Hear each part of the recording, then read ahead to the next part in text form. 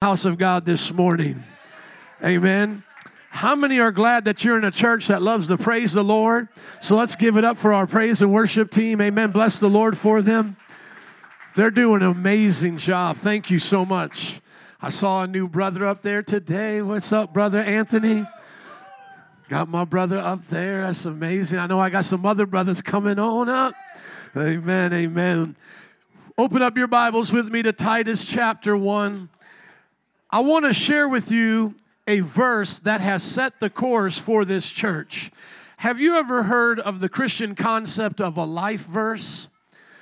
It's a thing that's been around for a while. Maybe you've heard of it. A life verse is a verse that speaks to the season of your life. Has anybody ever had a life verse? Okay, I'm looking at some of you. A life verse. I go through different seasons of my life, and I feel like God gives me a verse, and it's a anchor. It's a guidance. It's a GPS, a God positioning system, or a God positioning scripture. And these life verses are helpful in seasons of our life because if we get discouraged, we go right back to that verse and we go, I know God has spoken. I will not be discouraged. I know God has already spoke about this situation. He's got everything in control. Can I hear life verse? Amen. If you haven't done it before, try it. Just look through the scriptures and say, Lord, give me a verse. Give me a word from the scriptures in this season of my life that can be as an anchor, be as a foundation so that I may not get discouraged or waver back and forth, because Jesus said these words that I speak, and Jesus' words that he's speaking is not just the red letters of the Gospels. Jesus speaks through the Holy Spirit in the New Testament and in the Old Testament. So he said these words that I speak, they are a foundation for you. Titus chapter 1 includes in this passage a life verse for this church. So when my wife and I first started this church, we were praying in our home, two-bedroom apartment on Addison and Pulaski, praying about what God would have us to do. And this verse came to mind as I get into it. I'm not going to tell you what it is right now because I want to read the context. Somebody say context. Thank you. I always got to give you context. I just don't want to get right to the cream in the middle of the Oreo. I got to give you the crust, the cookie on the outside here. And I want you to hear this today from my heart to you because the title of the message is going to be this verse. So when we get to it, I'll tell you the title of the message. But what we have to understand is that we have never moved from this. There are things in the scriptures that God will speak to me as a life verse, and I will move from them. Not meaning I don't follow that scripture anymore. It's just not for that season. Let me give you an example. There was a time that God really spoke to me through the people of Israel living off manna, and that God would provide that manna for me. And this was during the time I was working in the inner city, and I would raise a lot of money. I kind of felt like the white Robin Hood. I would go out to all the white suburban churches to work with the inner city people. That's what I felt like. And I was like, man, I always need to raise money. So Lord, give me a word. Has anybody here ever had to raise money before? Whether it's in the church or outside the church. So that's what I kind of felt like, and I felt like the Lord was telling me, I got your back. I'm going to provide the manna. But then the Lord gave me a word later on that said the people of Israel weren't always supposed to live off manna. They were supposed to learn how to get out into the field and then grow some crops. So I came back to the church and I said, listen, I'm done being white Robin Hood. I said, I'm done going out here raising all this money so I can have a facility here and a bus here and food giveaway here. I said, it's time some of y'all get a job, start working and start giving. And I got a revelation of that. Come on, somebody say amen. Because at that time, I was working in the inner city and it was predominantly African American. And I was like, Bishop Wiley just built a $2.5 million church in your neighborhood. He knows some people around here got money. Are you listening? But here comes the white guy into the inner city, and this is called, and serious, it's like the racism of low expectation. Well, I don't expect much from you. You're in the inner city. I'll just keep handing it out. And then as long as I was handing it out, they're like, I'll receive it, Pastor. Keep handing it out. But then the Lord told me it's not about manna now. Now it's about planting. Does everybody get how seasons can change? How verses and how we see them can change the seasons of our life. Sometimes you feel like you're walking on water. How many here have ever felt like you're walking on water? But every day it's not supposed to be walking on water. You're supposed to learn how to put a foundation down. Amen? If every day is a storm and crying out to Jesus, call me unto you, Lord. And if every day you're sinking and he's pulling you up and you're just about this close to drowning, that's not the way way it's supposed to be every day. So I'm trying to build this up because this is unique. I've always wondered, will this change? Will there be a shift in this? But there has not. And so I'm starting to get the understanding that there are some things in life, like in a church, that are going to remain forever. It's not just for a season, it's a part of who you are. And that can also be in these life verses as you study the scriptures and begin to apply scriptures to your life. There's going to be things that God is going to say to you. This is the way it's always going to be. For example, if you want to know the kind of pastor that I'm going to be, a leader in this church, go to Jeremiah 23 and see how God dealt with the false prophets of that time and then what he would bring out. He said he would bring out a hammer through his word that would break into pieces the false words of that day. That has been a forever word for me over my ministry by God's grace. And that came before I was even saved, when my mama was praying and getting words in a prayer journal. Come on, somebody. And so this passage is going to encapsulate the life verse for this church. And it's so important that we get it, because if I was to look back at the past years and say it's been a consistent thing, I would have to make the prediction based on the wisdom of the Lord and say it's probably going to keep being a consistent thing. And so this is going to be the kind of word that you can understand our church by, and you can go, okay, I think this makes sense. It makes sense to the personality of the leaders. It makes sense to the way the church is governed. It makes sense to the way the church is moving and how it makes decisions. Somebody say, make it plain. Okay, I'm getting to it. Let's go. Titus chapter 1, verse 1. Let me give you the context. Paul is speaking to his spiritual son Titus, which the book that is named after, who has been left in Crete to keep on the work of the ministry. Paul, a servant of God and an apostle of Christ Jesus, or Jesus Christ, to further the faith of God's elect and their knowledge of the truth that leads to godliness, in the hope of eternal life, which God, who does not lie, promised before the beginning of time, in which now at his appointed season has brought to light through the preaching entrusted to me by the command of God our Savior. That's not even the end of the sentence. Are you guys listening? Boy, Paul knew how to preach, didn't he? That right there would take us into a whole nother sermon series. Just the overwhelming beauty of the gospel right there, the hope of eternal life, knowledge, God's elect, so many important terms being brought up there, that this has been from the beginning of time, now coming through the gospel in those times, which was considered to be the beginning of the last days after the Spirit was poured out on Pentecost there. And then God is our Savior, and he's then going to call Jesus our Savior. And we know we don't have two Saviors. We have one God who is our Savior through the Father, Son, and Spirit. Can I hear an amen? So now he says to Titus, my true son in our common faith. It's a spiritual relationship. Grace and peace from God the Father and Jesus Christ our Savior. There it is. Let's keep on going, please. Help the preacher preach, young man. Thank you. Verse 5. The reason. Come on, somebody. Let's say, get to the point.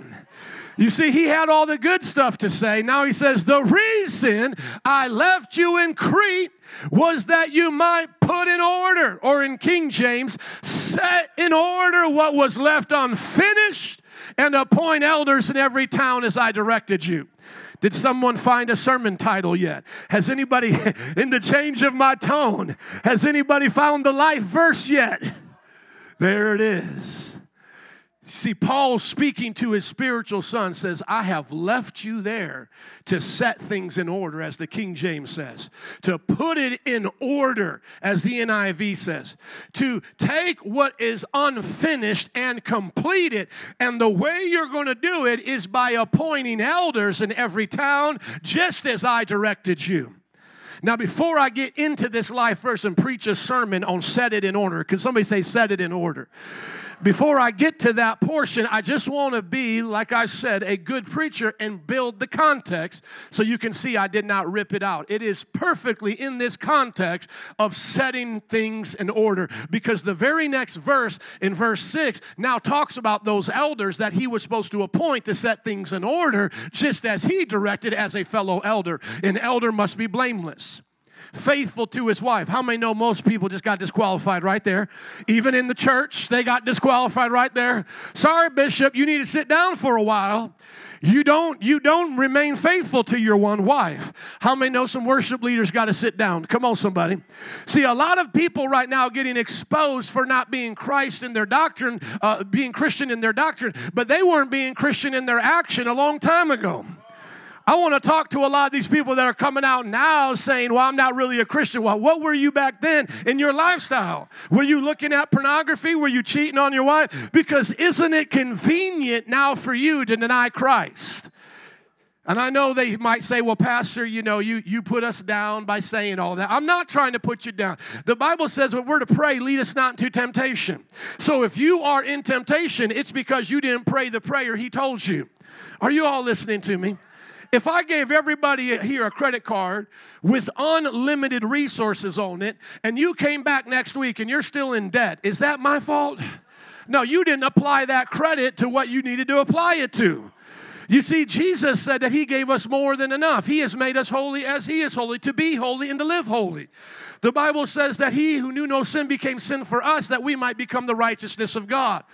So the moment that I hear people say, well, it's too hard to live this way, or you're putting too much on us. No, the Bible says that you can be blameless, and that's the standard for the thing. Then you might as well come to Jesus and ask him to make you blameless. That means there's no blame against you. Sin has been taken, and if you should sin, it's been covered by the blood of Jesus, and you've openly confessed it to God and man. So anytime as a Christian that I have sinned, I do not remain in the state of condemnation or of guilt or of conviction. I am blameless. Can I hear an amen? Somebody say, I'm blameless. That's how Christ sees us. So we are not sinners daily trying to scrub our hearts to get more and more clean. As a Christian, you are a saint, no longer a sinner. And your participation with the grace of God is to remain blameless. The water by default is good once you get it out the faucet. You are now to keep it good, not to put something bad in it. But if something bad gets in it, I believe it can get filtered out. So the state of the Christian is perfection. The state of the Christian is blameless. And the first thing here is an elder needs to be blameless and faithful to his wife. A man whose children believe, and it's not open to the charge of being wild and disobedient. What kind of people did they have back then applying for eldership that they had to say, listen, man, you too wild. You are too wild. We can't trust you in the church. But it's still to this day. People will be wilding out. This is a biblical term now, okay? People will be out there wilding out, but then want to have authority in the church. My dad noticed this as an entrepreneur. He said, man, you got some crazy people wanting to take advantage of leadership in the church. They never became leaders in the world. They never became leaders in the community. But now they want to use this church setting to become leaders and get it all out their system. It doesn't work like that. You need to be able to have something to show for leadership out there before you do it in here. You need to be able to show that in your family you've been leading it. Now, of course, we teach leadership here, and this is a great proving ground for it. But in other words, we're not playing make-believe. When we call somebody an elder or deacon here, they're not to go out there and be busted and disgusted. Someone that we've appointed as an elder or deacon here is someone that by God's grace has been trained up and has been living it 24/7 and now gets recognized here. Amen?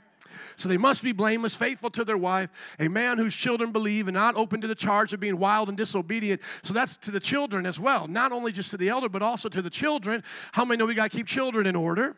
Amen. Now look at what it says. Since an overseer manages God's household, he must be blameless, not overbearing, not quick-tempered, not given to drunkenness, not violent. Praise God, we don't need violent leaders in the church. Amen.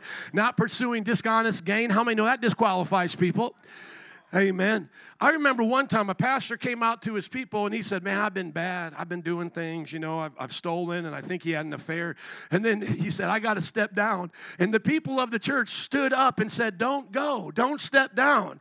Now, what kind of brainwashed person do you have to be to stand up in the middle of a service when the man is telling you, I have bamboozled you, I have messed with you, I have taken stuff that doesn't belong to me, and somebody stands up, don't go, Pastor, we're going to miss you, we need you. You are brainwashed. You need help.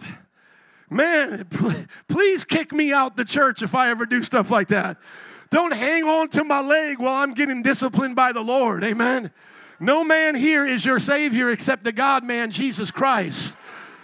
What kind of foolishness do we have in the church that even people can be caught doing dishonest gain, and yet people in the church say, don't go? No, you better go. You better send me back to my pastor, amen? Send me back to counseling. Send me back to the Bible. So this is what we're supposed to be like as elders. Our family's supposed to be in order. We're supposed to be in order. Verse 8, rather he must be hospitable, one who loves what is good, who is self-controlled. Come on, brother, if I could have one of you guys help me, that'd be awesome. Thank you. He must be self-controlled, upright. Somebody say upright. Amen. How many used to hear these words in the culture and society? Well, that's an upright man. When was the last time you even heard that word? So-and-so is upright. You don't even hear that. They're down and out. They're down and dirty. They're on the down low. Everything that was once forbidden is now out in the open. Everybody wants to be bisexual, trisexual. Everybody wants to be something nasty. Come out the closet. Here I am. What in the world? We need to go back to the characteristics of the Bible. This person, this man or woman, they're upright. They live right. You can look up to them. They're not trying to share with you all their dark and naughty secrets and all the sinful things they want you to approve of. No, they're upright. They're self-controlled. They're holy. They're disciplined. He must hold firmly to the trustworthy message as it has been taught.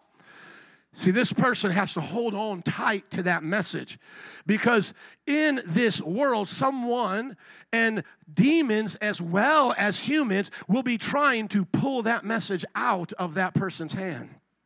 And the elder must be able to hold on to it tight. Somebody say, hold on tight.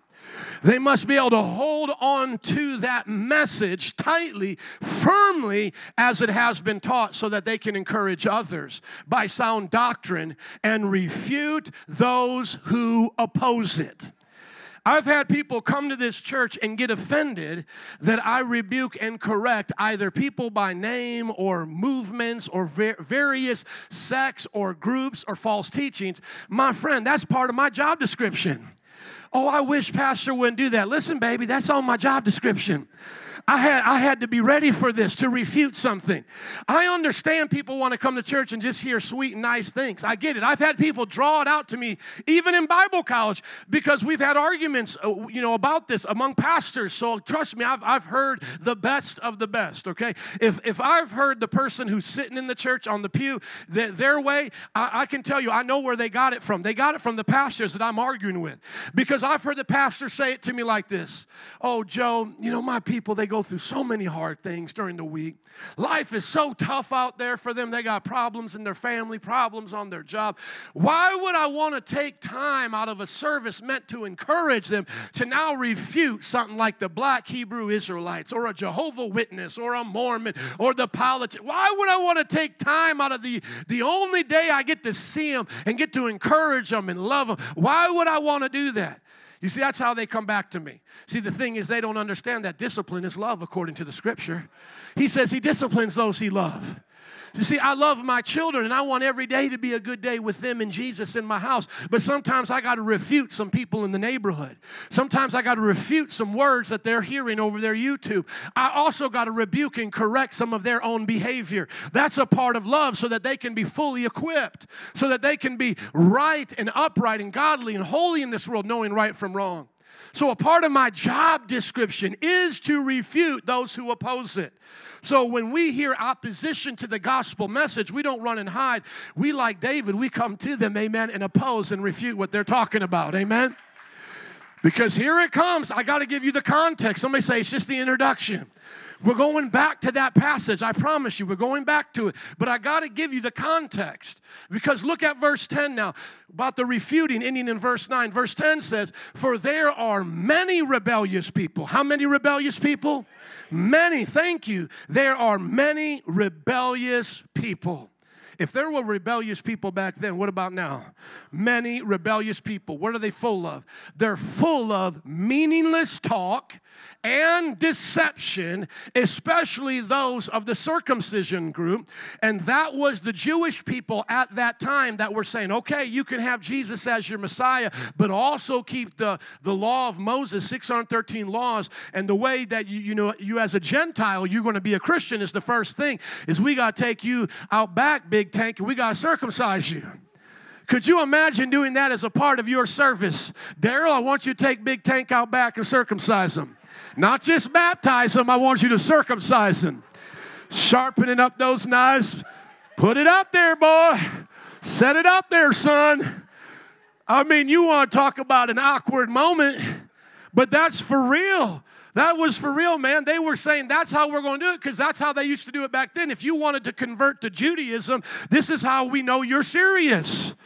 Come on, big boy. Seriously, drop your pants, big boy. You want to be a Jew? Let's see how much you want to be a Jew. You're going to pay the price for it now.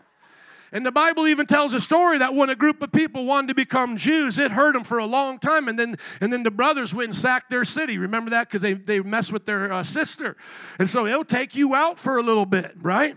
Walking around all sore and hurt, people on your job asking you what happened. I became a Christian. I became a Christian.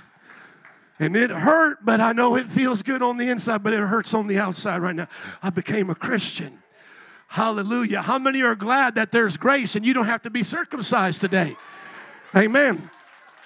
So in the context of what they're dealing with, we could simply say in our time that people have meaningless talk, deception, and false religion.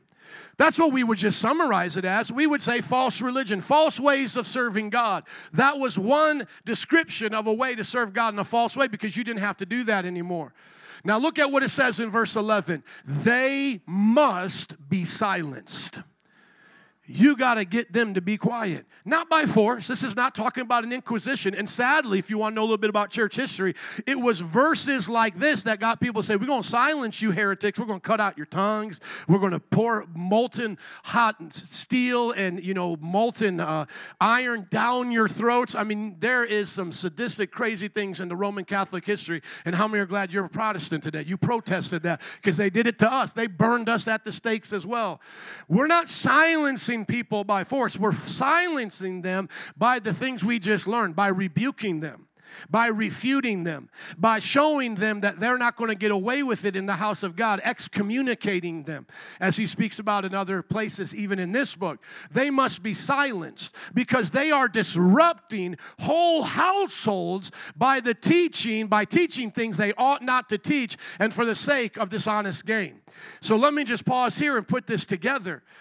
We're going to get to that life verse about setting things in order. But why was it so important that Titus know from Paul he needed to set things in order is because the church was at stake. The spiritual souls of people were at stake. And there were false teachers who probably themselves were deceived. Deceived people make the best deceivers. Are you tracking with me? And most people who are deceived don't know they're deceived, right? So he's saying you need to confront them. You need to refute them. And you need to set these things in order. And you need to make sure that you got elders that are standing alongside of you like the 300. Come on, somebody. This is the church. This is the church. People with you that are ready to get it on for Jesus. That's what he said, I want you to do. He said, this is the problem. This is what's going on. Now, verse 12, Paul gets super sassy. He says, one of Crete's own prophets, that's where he's at. He's in Crete. He says, Titus is at. He says, one of Crete's own prophets has said, Cretans are always liars, evil brutes, lazy gluttons. How many know that's crazy if you're saying that about your own people? And sometimes you got to be honest about your own people. We got a lot of different cultures here, but you got to be honest about your own people. When we go out to Belmont and Clark, when we go downtown, when we go to the abortion clinic, I tell everybody out there, you got to forgive my people because they don't know what they do. These white, middle-class, liberal, middle-aged folks, they will get all up in your face. They will yell. They will holler. I will say this about my own people. Most of them are liars. They're evil, and they are lazy. Are you listening in Jesus' name? And you got to say something about your own people. You got to be honest with yourself and say, what is the thing going on in my culture? But I just love how Paul calls it out. And then in verse 13, he goes, this saying is true. Yeah, I agree with it.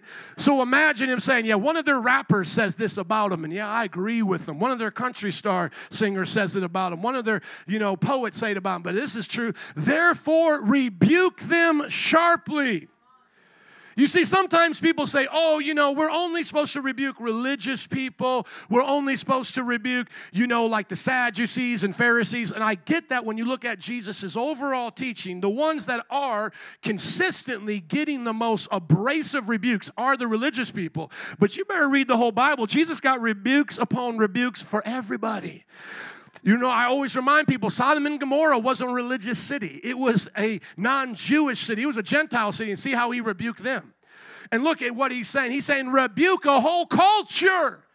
Rebuke all of them. Set them all in order. Tell them what time it is. Rebuke them sharply so that they will be sound in the faith and will pay no attention to Jewish myths or to the merely human commands of those who reject the truth. So here we see two types of false teaching that was coming in. They were making up Jewish myths, and then others were just making up things out of their own mind, out of their own heart to benefit themselves. Now look at verse 15. To the pure, all things are pure. But to those who have a corrupt mind, or those who are corrupted, do not believe. Nothing is pure. In fact, both their minds and consciences are corrupt. Look at verse 16. Let's read it together. Let's read verse 16 together. 1, 2, 3. They claim to know God, but by their actions they deny him. They are detestable, disobedient, and unfit for doing anything good. Somebody say, God have mercy.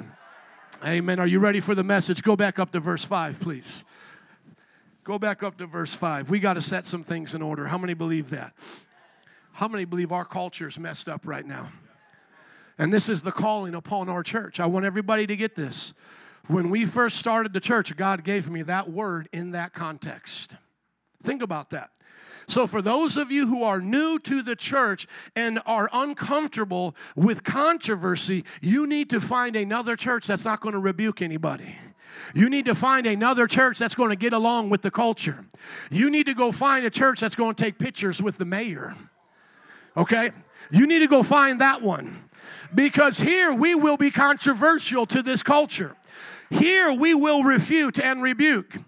So this is the big picture. I hope you all get it. It wasn't about COVID. It was about false teaching and people interfering with the church that needed to be rebuked. Do you all get it now? It wasn't about BLM. It was about false teaching coming into the church and those who needed to be rebuked. It wasn't about the Biden and all of these presidents or Hillary Clinton and all. It was about people bringing in false teaching into the church needing to be rebuked. That's why you'll never see me, and I'll be careful, I don't want to say never. That's why, for the most part, you will not see me standing on one soapbox. Out of this time, a lot of people, got their platforms, and so now to keep it going, they just keep, throwing out COVID stuff all the time. No, that's not me. I stay on it. I try to stay current on those things, but that's not me. Others, they came up during this time as a prophetic voice over the Trump presidency, and so they got to keep those books rolling out some way or somehow. They got to keep those words coming out, keep pumping up. See, I'm not a soapbox preacher. In other words, I don't pick one subject, try to step up and get everybody's attention. And then the one that, gets the most attention, I'm going to keep your attention by that issue. I'm not a one-issue preacher. The reason why I hate abortion, preach against it, and stand on the corners, it's because people need to be rebuked from believing in the spirit of murder. Do you get my point? So that's why we care about the underground church. We've been praying for the underground church. This is a bracelet representing it, and we will certainly give you them for free today, especially with Afghanistan. If you want to remember to pray for them in the websites here for the place you can give. Our church also gives. But it's not just because we are sympathetic, though I do feel that Christians, we should be, people who have sympathy. We have always been focused on the underground church because the communistic, socialistic, Islamic systems need to be rebuked, and our people need to be saved. Can I hear an amen? And so now you understand probably a little bit more about why we do what we do. We are following the word that God had set up. The word is that when things, as we learn from the example here of Paul and Titus, is that when things are out of order, God establishes order by his church, starting with the elders. And that's why it's so important in our church for everybody to become a disciple and then to become trained in the things of God. And if you set your heart on being an overseer or an elder, you can do so here.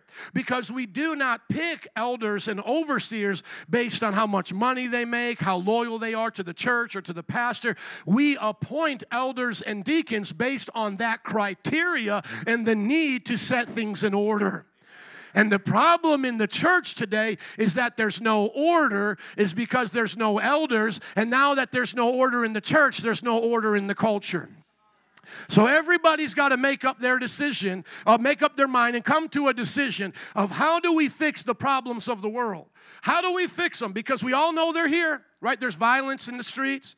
There's perversion in our young people's hearts. There's corruption in our businesses and politics. How do we make this problem get better? How do we fix the problem? What's the answer? In other words, how do we set it in order? Everybody has to answer that question.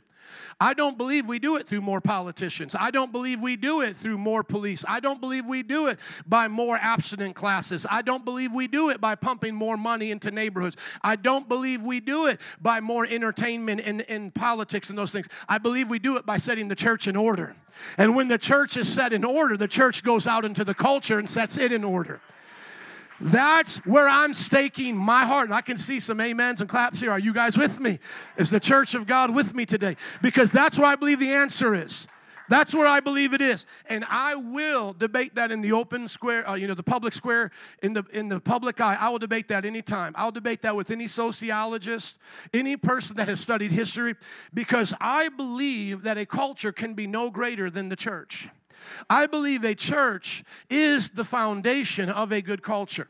I can prove that in other cultures and in this culture. And I can show you that whenever we get away from the things of the church, we get away from justice. We get away from purity in our politics. We get away from good business. You look at our tax system and how much it's taxing people. Taxing people is not going to make our problems go away. But you see, people think that's what we need. Other things that people keep talking about is handing out everything that they got from those taxes, that giving people more things is going to make everything in our culture go away. No, we see a rebuke to the Cretans. They were lazy. Giving people more free things is lazy. So what we have to do is develop our work ethic, our business ethic, like how we do the economy, all of those things based on the Word of God and based on the church and what God does through good people in business. And when I look at us as a church, I believe we are a microcosm of this culture.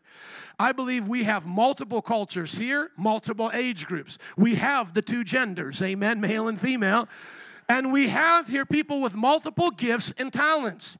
In other words, if everyone here were to put together their plan to change the world and do it through the scriptures, whether it be through their beautician business or through their engineering or through what they do in their service industry, you would change the world and make a difference, and we would never be the same in Chicago.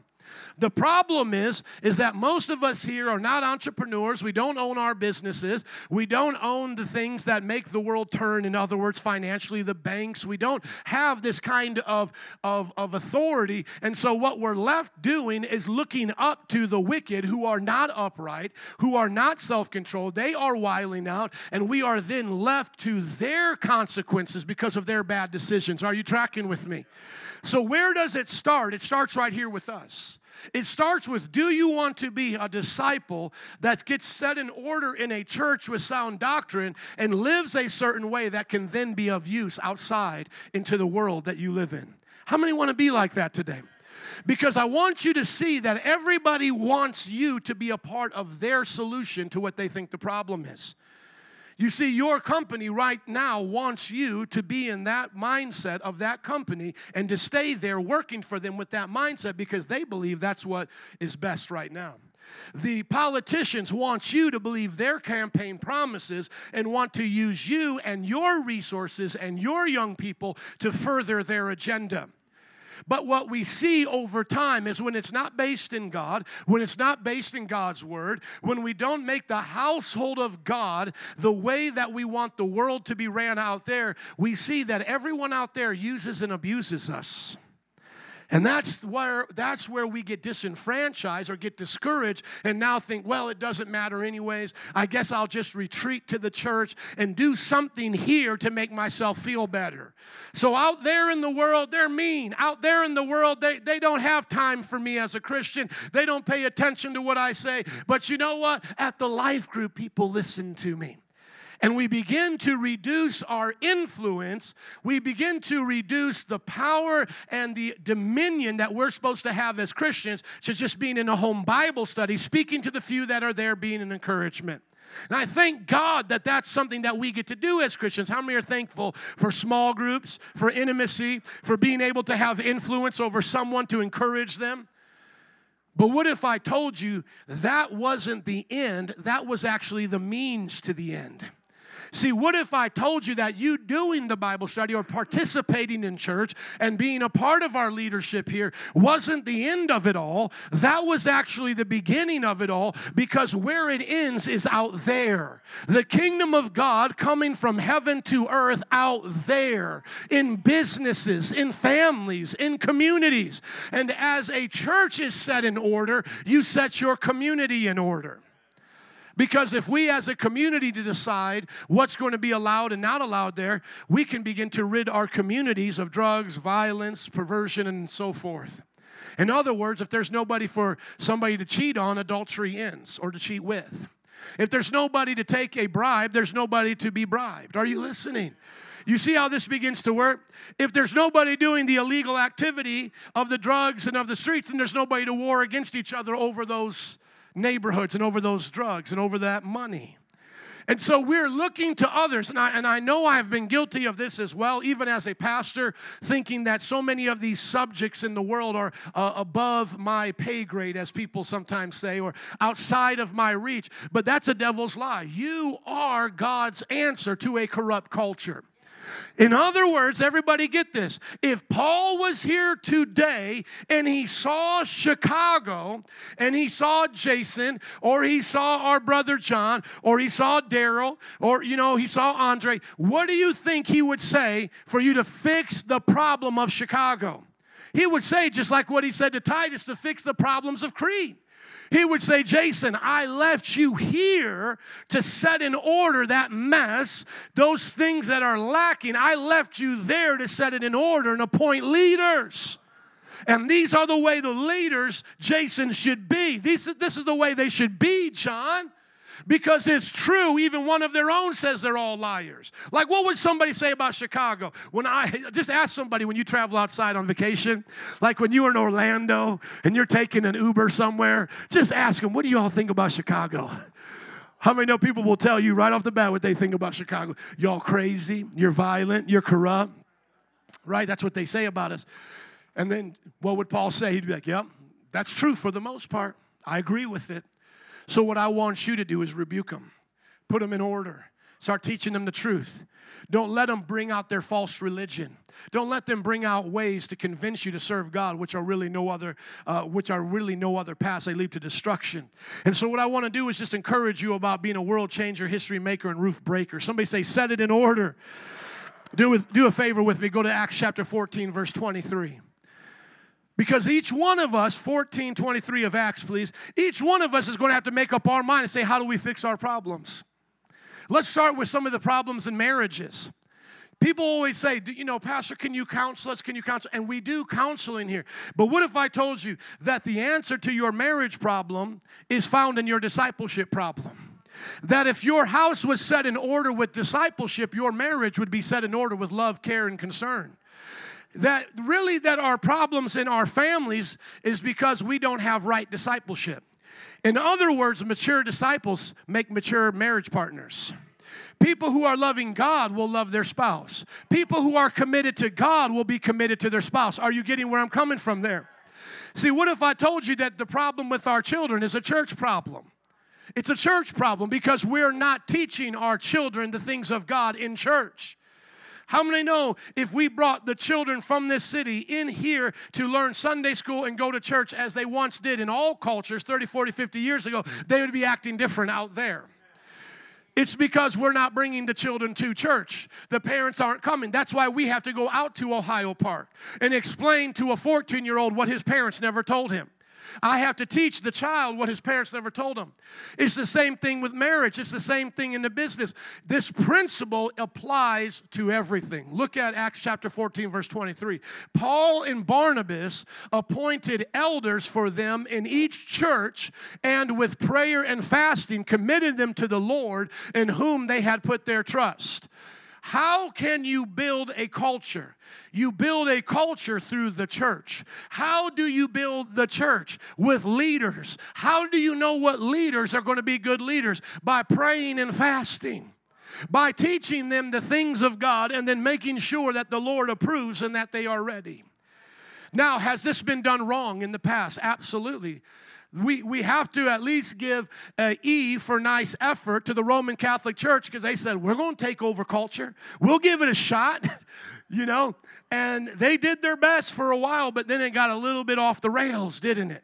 And that's when we talked about the Inquisition, because right around from 1000 AD to 1500 AD, the Roman Catholic Church was in cahoots with the emperors and the different empires of that time period that they were existing, and they were implementing corporate punishment, beatings, whippings, the death penalty to heretics, criminals, and alike. In other words, the Roman Catholic Church of the Middle and Dark Ages would give ISIS a run for their money.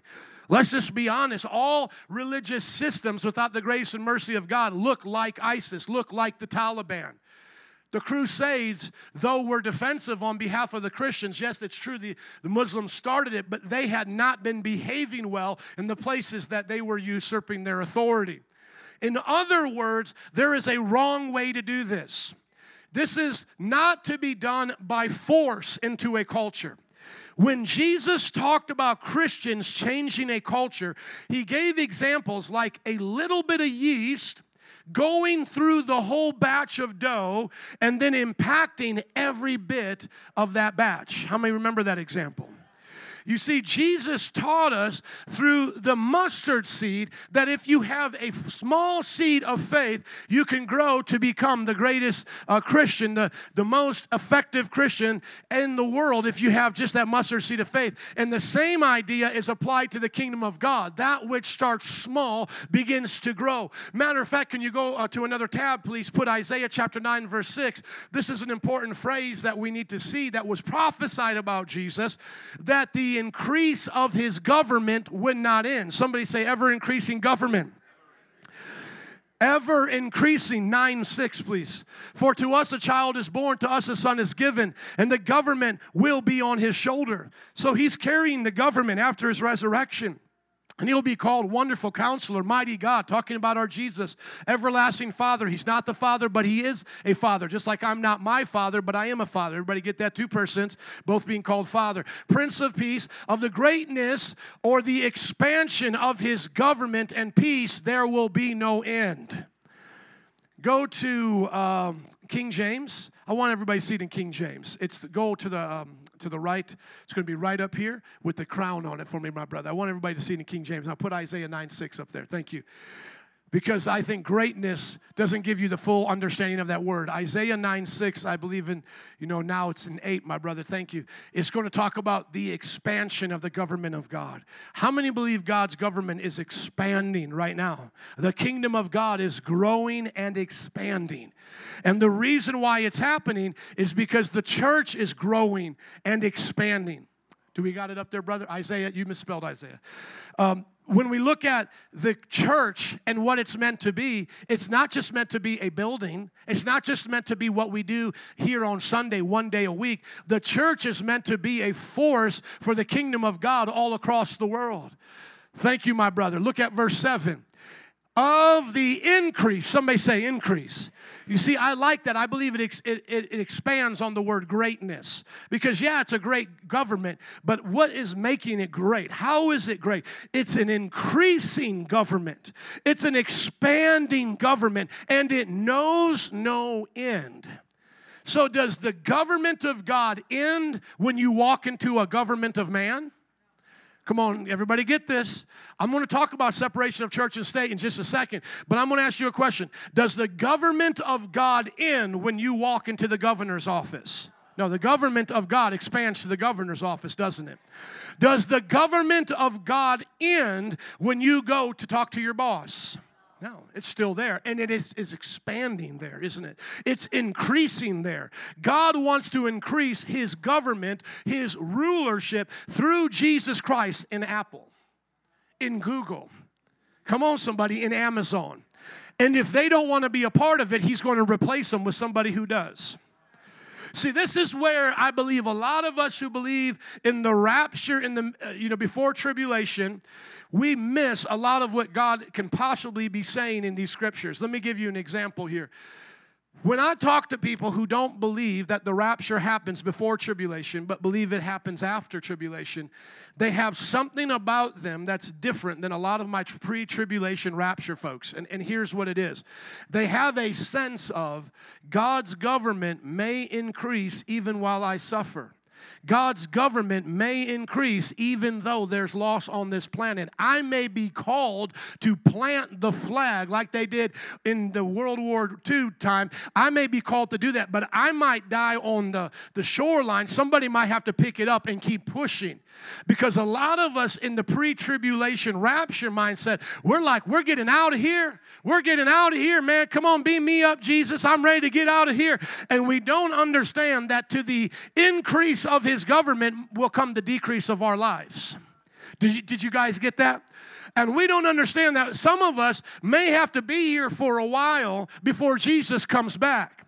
And so I would like to say we need the mindset of the post-tribulation rapture, folks, and still have the intimacy mindset of the pre-tribulation. We need the best of both worlds because I can't give up on Google yet. I cannot give up on Amazon yet. I cannot just be sitting here waving a flag saying, God, take me home. William J. Seymour, the founder of the Azusa Street Revival there in Los Angeles, was one of the most prolific preachers and built his doctrine upon the imminency or the moment that God could come back at any moment. He built his teaching on that, saying, hey, get baptized in the Spirit. You never know when Jesus is coming back. And Lester Sumrall and all these folks around that time preached the same way. But they also had 100-year prophecies that they believed in. William J. Seymour believed in the 1900s of a 100-year prophecy that would be fulfilled in our generation of a greater revival than what he saw then. So my question to you is, what part are you going to play in the increase of the government, in the setting things in order? Because you know as well as I do, when you look at those dishes that are out of order and you go, man, I'll do that some other time. It doesn't get done, does it? How about this? When you're in a hotel, do you pick up after yourself? That'll show if you're really a neat person. Somebody else going to pick it up. Somebody else going to do it. Leave those dishes there. Leave these things there. When we get lazy like that, what she said, that's what they were. When we get lazy like that, we don't want to put in the work. And right now, I just want to say it. What if we are here for another 100 years? What if your children need to be in this culture another 100 years? What are you going to hand to them in the job market?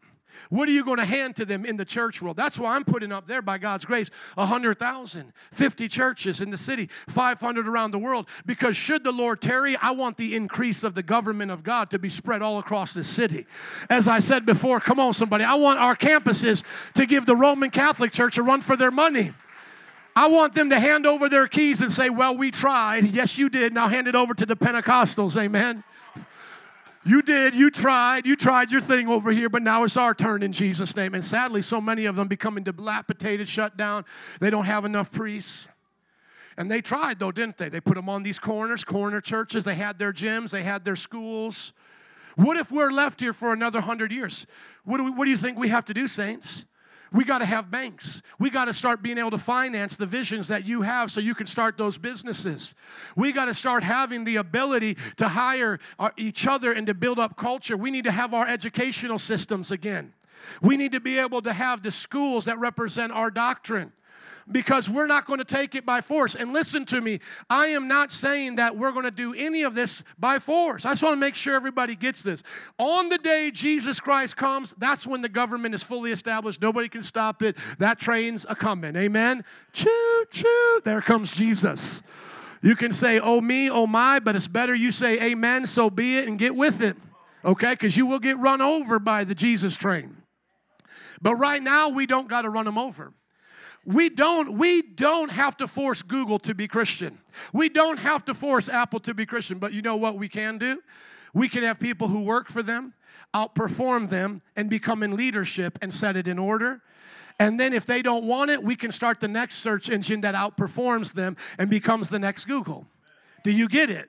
You see, that's how you do it. And it's the same thing with the police department. It's the same thing with the people who hold this thing together, and, as they think it does, the law and all of these things. We continue to infiltrate these places with our worldview until either those places change or we replace them. Can I hear an amen to that? That's how we do it.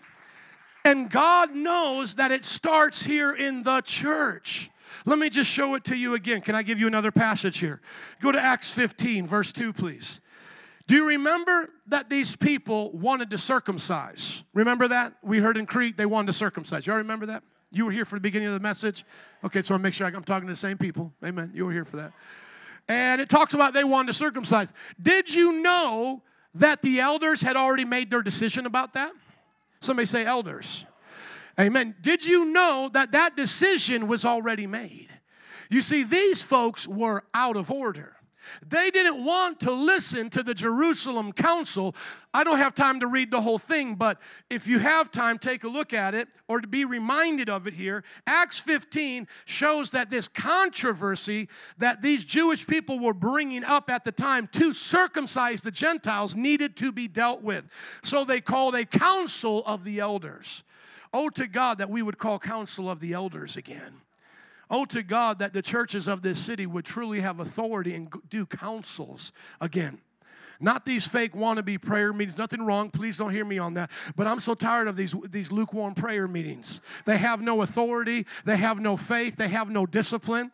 And so just to let you know where I stand on those things, if you don't see me at them, as I said to the pastors in charge, before I come and pray with you, I want to get to know you. Will you sit down with me and 3 or 4 of your co-laborers so I can ask you some questions? They didn't even want to do that. So what do they want? Let me just pause here. I'm going to get on a soapbox just for a minute, okay? But what do they want? They want you for their agenda, and they just want to go through me to get you. That's all they want. They don't care about Joe. They don't care what word Joe has been given, what authority I've been given. They don't care about any of those things. Just, Pastor, sign off on this so we can recruit your people to fill up our building for this thing to make us look good like we tried. And I told him, I said, I don't operate like that. If you're an elder and you guys are over this, I want to meet with you. I want to understand you. If it's that important to you to email me, if it's that important to send a flyer through one of our people, then why can't you meet with me? Are you such a busy little bee buzzing around? Bzz, such a busy little bee, you can't meet with anybody. No, you don't think it's important. But you see, in the Bible days, you had to do that. If you didn't meet with the elders and get the right hand of fellowship, you were already considered a heretic. I wish I could keep you here because heretics weren't just those causing problems with their false doctrines. It was also those who were divisive. And those who wanted to cause divisions and be schismatics and sectarian in their Christian belief were instantly rebuked and reproved because Jesus said, this is how you will know, the world will know that you belong to me is your love for one another. Father, he also prayed that they may be one as we are one. And so if you look here in Acts chapter 15, verse 2, this brought Paul and Barnabas into sharp dispute with those Judaizers. So he had been dealing with them for a while and debate with them. And it's okay to be in sharp dispute and debate when things matter. How many men know this matters? Whether you're going to get circumcised or not. Can I hear an amen from the men? So Paul and Barnabas were appointed along with some other believers to go up to Jerusalem and to see who? The apostles and... Come on, read it like you know what you're reading there. Come on, they went to Jerusalem to see the apostles and elders. And they made a decision. I got all the verses here. You can go through it on your time. But the elders made a decision that you don't have to be circumcised, that faith in Christ is sufficient. And I want to ask you a question today. Do you want to be a part of the movers and shakers of this culture? If you do, get involved in what God is doing in this church. Because what may look small on the outside here is on the inside big in the kingdom of God. Because God is setting things in order. He can entrust us with more as we're faithful. And so that's why I believe as we look at all the issues that we face in the culture, you can trust that Metro Praise is going to do the right thing, is because we're going to follow the leading of the Holy Spirit via the elders.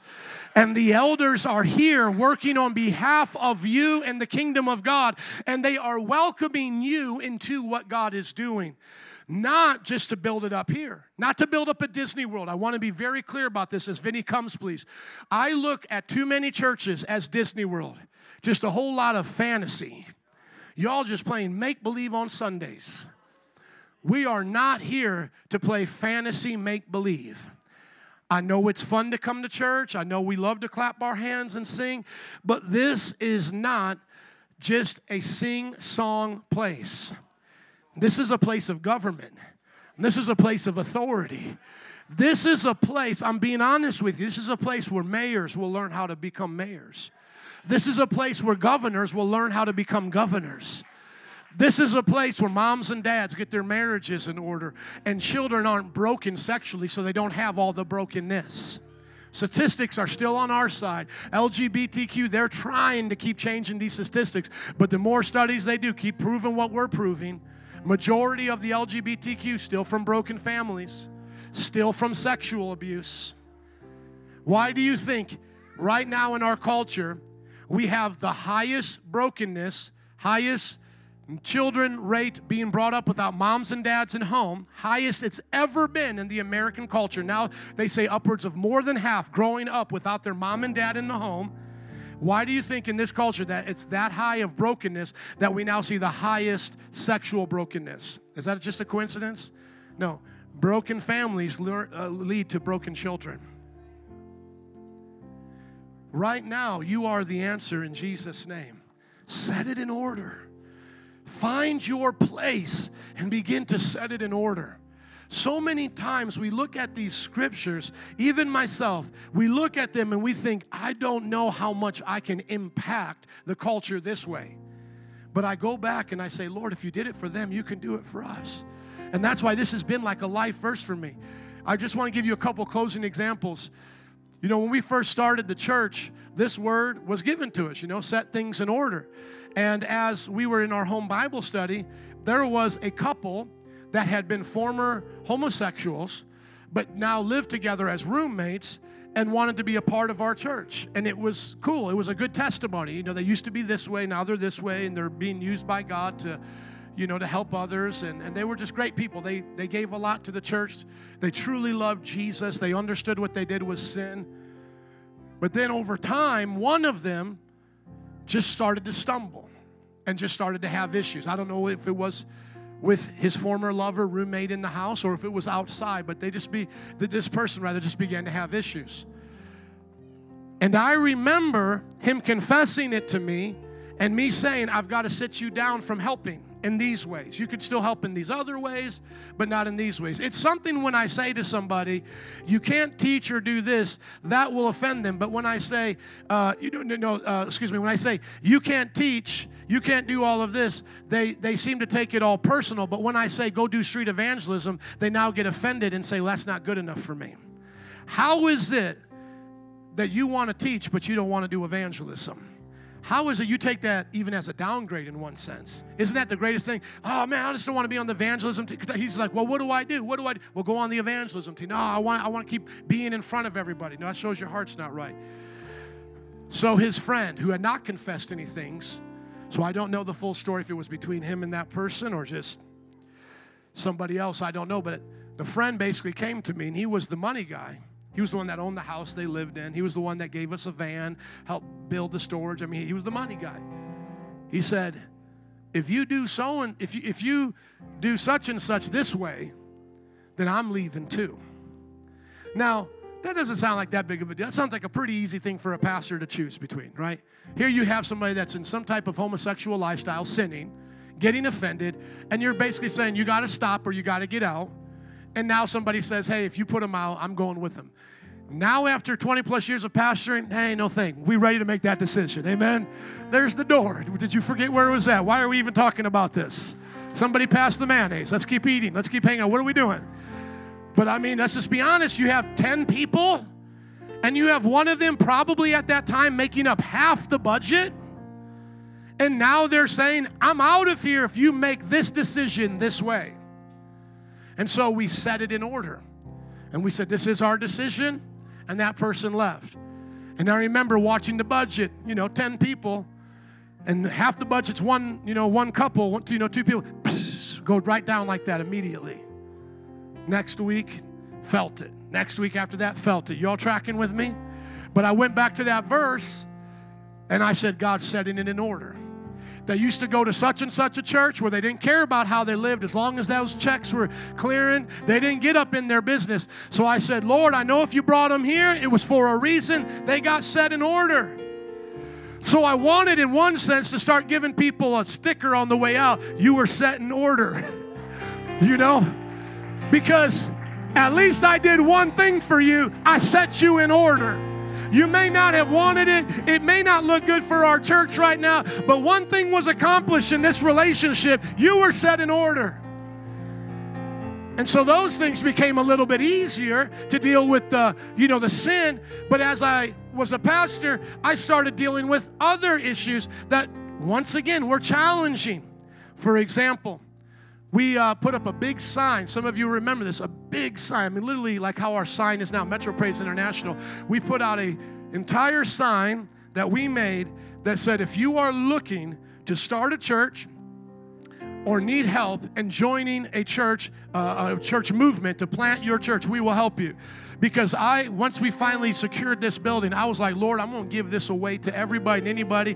I'm going to put my money where my mouth is. Anyone who wants to start a church, I'm going to help them because nobody would help me. Okay? So some people remember, this is way back in the day. This was another crazy thing. Like a pastor's learning. Yes. So I just put that out. And somebody contacted me. And they were a Hispanic church, about 10, 12 people, small. And they said, man, can we use your building? I'm like, come on, what does it cost? Nothing. I just want to check your doctrine. I want to make sure you're holy. I want to do accountability with you. And everything checked off. We did have our due diligence. We had them sign some things that they weren't going to be naughty and nasty and all of that. And so, boom, they started using our church and started having a Spanish church here. And then people in our church began to hear about it and said, man, Pastor, can I start visiting the Spanish church? I'm like, absolutely, go ahead and join. How many know where this is going? Well, after a certain point, the woman, the wife of the pastor, got offended with us and had major issues. I don't remember them. Sue Ellen can tell you. If you know Sue Ellen, you'll get this. Because if you're mad at Sue Ellen, I know you're not right. Sue Ellen's one of the nicest people I've ever met in my life. So this woman had a problem with Sue Ellen. She's messing with me. So these two hens of the chicken house are going at it. And I remember the pastor saying to me, well, you know what? Let's just settle it this way, and my wife will be okay. Let's settle it this way, and my wife will be fine, and we'll move on. And I said, no, can't do it that way. No, we got to do it this way. And your wife's going to come into a meeting with Sue Ellen, and we're going to settle it like this. Well, that very next Sunday, his wife didn't show up. And he said, Pastor, this is my last Sunday here. Yeah. And at that point, I had a choice to make because out of that church we had 15, 20 people, 5 to 6 of our Spanish people were now joining that. I had a choice now to make. Am I going to try to rip those people out of that church to come back over to ours, or am I going to say to make their own decision? So I stood up in front of that church and I said, here's what it is.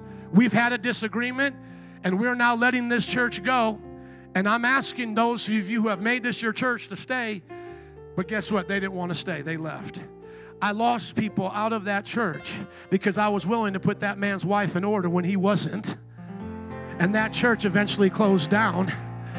But how many know I had to stand my ground even though the next week we had less people? You see, When we set things in order, you're going to pay a price for it. And in the time, in the moment, it's going to look like you're losing instead of gaining. It's like Jesus at the feeding of, the thousands. They're all coming for the food. And then one time he says, eat my flesh, drink my blood. And now they start running away. And Jesus looks to his disciples and says, are you going to leave as well?